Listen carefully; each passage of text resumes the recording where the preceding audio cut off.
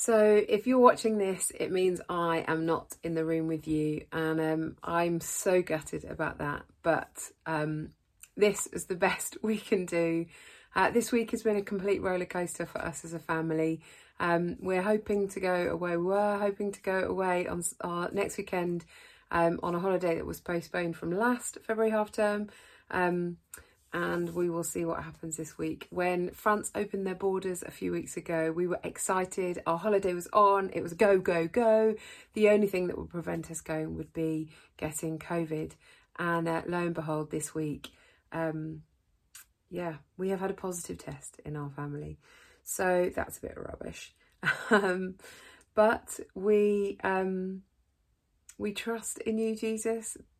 All that we do is for him, for his glory and for his fame. And we are holding on to that really strongly as we hold lightly to our plans and our hopes with a few tears mixed in the way. Jesus says that the Holy Spirit is our encourager and comforter. And there's been so many moments this week where I have felt discouraged and uncomfortable. And it's only when I've sat in the presence of Jesus that I have regained some peace and strength just to take each day as it comes, to not try and plan ahead or be concerned, but just literally be present in the moment and know that he is my strength and he gives me peace. And me comfort eating won't help anything. His presence is the answer to it all. We're taking a dip back into the book of Mark this morning. So if you've got a Bible or a device with the Bible on it, then why don't you get that out, get ready.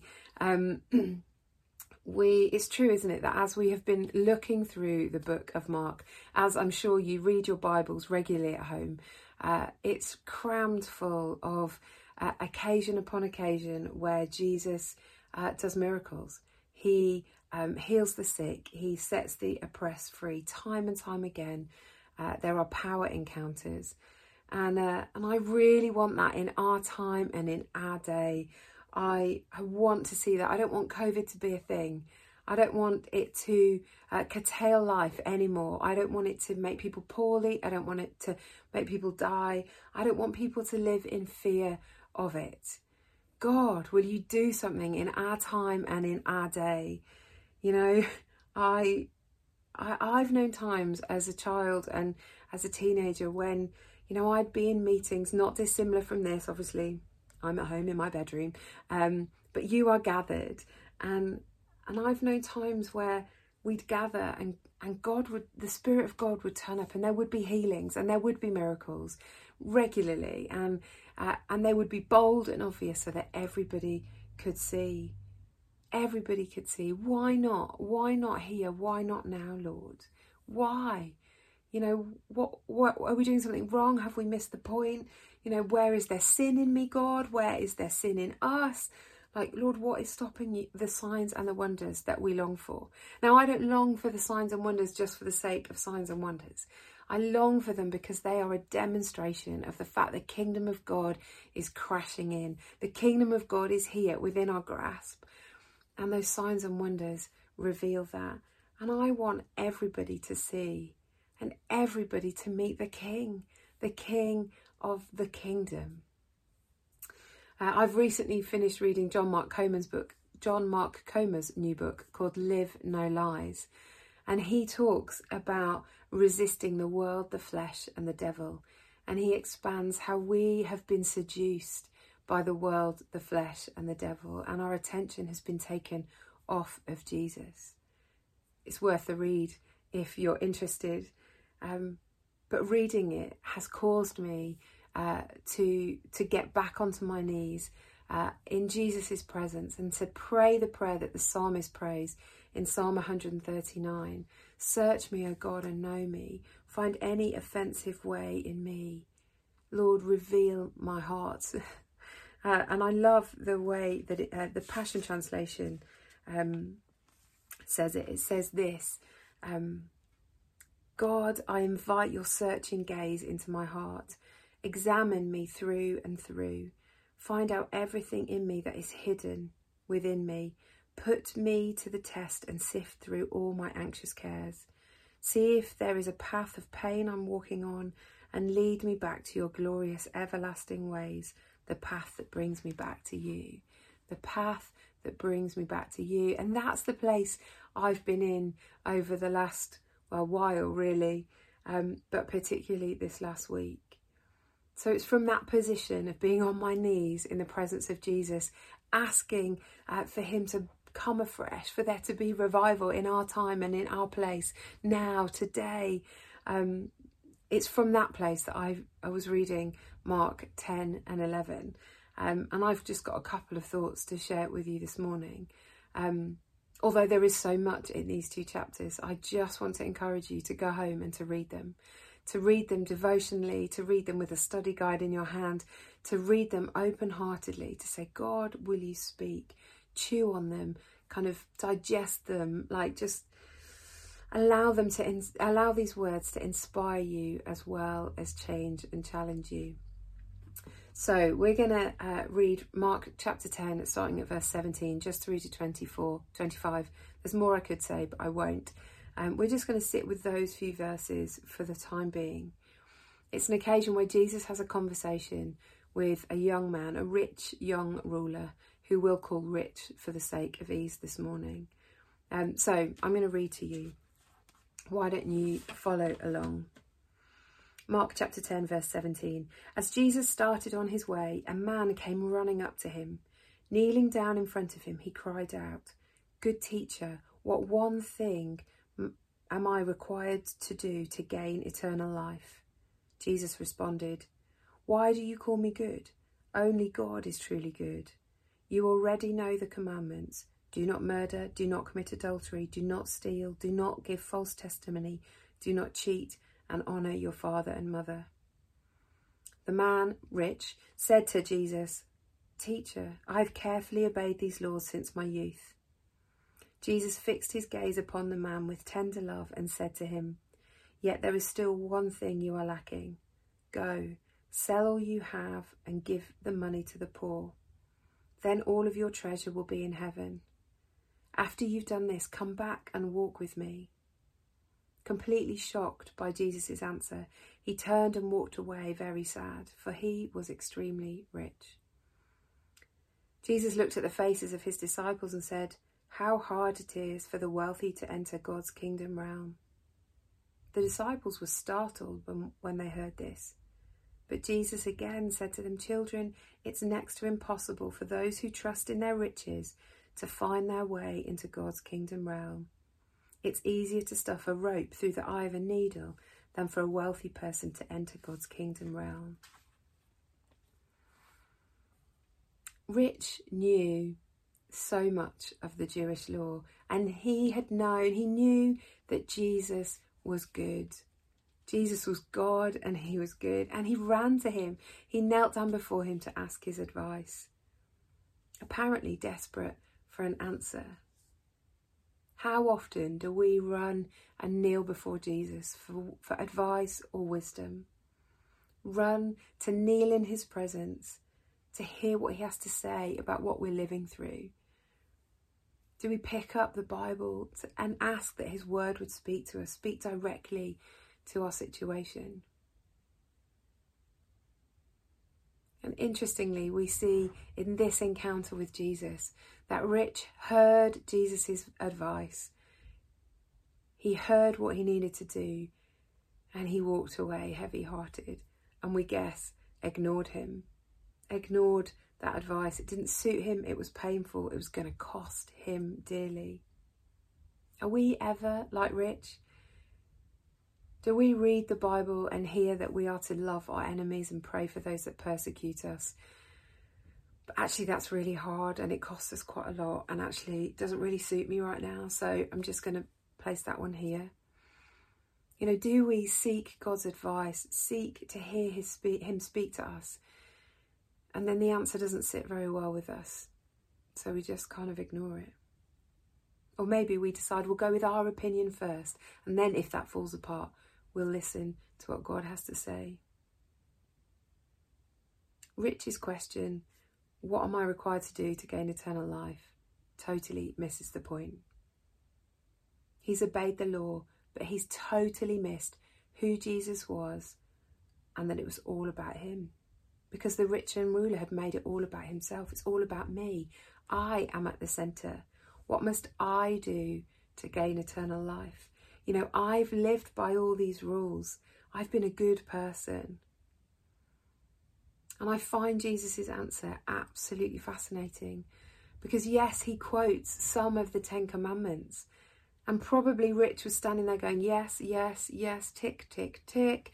I've done all of those things. You know, aren't I a good boy? But actually, Jesus misses out part of the 10 Commandments, Commandments 1 to 4 and number 10, that talk all about our heart's response, talk all about like what is really going on with inside of us. Do we put God first? Does he put God first? Does he have any idols other than God? Does he take God's name in vain? Does he keep Sabbath? Is he covetous?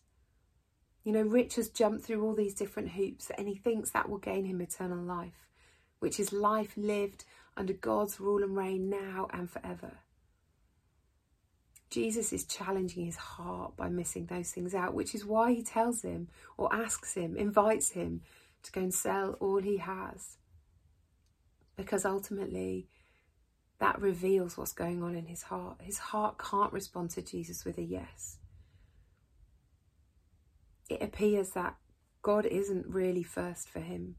Money is his idol. He probably never took a Sabbath because he was working hard to earn all that money. And I guess he was probably jealous of other people and coveted more and more. His heart wasn't saying yes to God. And I love the fact that this story is talked about both in Mark and in Luke. And in Luke's gospel, forgive me for jumping to a different gospel, but in Luke's gospel, he records it in chapter 18. And almost immediately afterwards, he records the story of Zacchaeus. And I just want to contrast these two men for a moment. The one thing that these men have in common is that they're both extremely rich. So I'm going to read to you Luke's account of when Jesus met a man called Zacchaeus. So feel free to turn with me to it. It's in Luke chapter 19. In the city of Jericho, there lived a very wealthy man named Zacchaeus, who was a supervisor over all the tax collectors. As Jesus made his way through the city, Zacchaeus was eager to see Jesus. He kept trying to get a look at him, but the crowd around Jesus was massive. Zacchaeus was a very short man, and he couldn't see over the heads of all the people. So he ran on ahead of everyone and climbed up a blossoming fig tree so that he could get a glimpse of Jesus as he passed by. When Jesus got to that place, he looked up into the tree and said, "Zacchaeus, hurry on down, for I am appointed to stay at your house today." So he scurried down the tree and came face to face with Jesus. As Jesus left to go with Zacchaeus, many in the crowd complained, "Look at this! Of all the people to have dinner with, he's going to eat in the house of a crook." Zacchaeus joyfully welcomed Jesus and was amazed over his gracious visit to his home. Zacchaeus stood in front of the Lord and said, "Half of all that I own I will give to the poor. And Lord, if I have cheated anyone, I promise to pay back 4 times as much as I stole." Jesus said to him, "This shows that today life has come to you and your household, for you are a true son of Abraham. The Son of Man has come to seek out and to give life to those who are lost." Zacchaeus was a tax collector. Not only that, he was a supervisor of tax collectors, synonymous with being corrupt and untrustworthy. But he heard about Jesus, and he was on a mission to glimpse him. Jesus' reputation and fame had spread, and Zacchaeus didn't want to miss out. He had to have a look. He just wanted to see Jesus in the distance. And being a short man, he climbed a tree. Genius. He climbed a tree so he could see over the crowds and catch that glimpse. And to his shock and amazement, and the shock and the amazement of all of the crowds and the disciples, Jesus picked him out and invited himself round to dinner. I love the way that it says he scurried down the tree and came face to face with Jesus. The man that he wanted to catch a glimpse of from a distance, he was now standing face to face with. Okay, so Zacchaeus didn't run up to Jesus and kneel down like Rich did, but he ran ahead to climb a tree just so that he could see him. Zacchaeus wasn't asking Jesus for advice. He was probably observing from a distance, knowing full well that his life wasn't one of exemplary behaviour or of good ethics and morals. Even though he was rich because of it. Yet Jesus picked him out. And his response was one of amazement and joy. And he stood in front of Jesus face to face. And he repented. That's a word that the Bible uses. It's a military term that means he did a complete about turn. His life was heading in one direction. He met Jesus and turned in completely the opposite direction, promising to give away half of his wealth and to pay back 4 times anything he'd taken dishonestly. Zacchaeus knew that this was about salvation, that this was about gaining eternal life, meeting Jesus face to face. Nothing to do with what he was doing, not a checklist, not about obeying the law. It was all about Jesus. Rich, it appears, could tick a to-do list and earn his salvation. At least that's what he thought. What can I do to gain eternal life, he asked. Zacchaeus didn't even get to a question. He encountered Jesus face to face and his heart responded. He wanted to make right his misdeeds, and Jesus affirms him and his household. When we come face to face with Jesus, it's never about a tick list. It's never about what we have or haven't done. It's all about him. It's all about who he is and what he has done. And I suppose the only thing we can do to gain eternal life by answering the Rich's question is to allow our hearts to respond to that face-to-face encounter, to that encounter knowing who Jesus is and what he has done.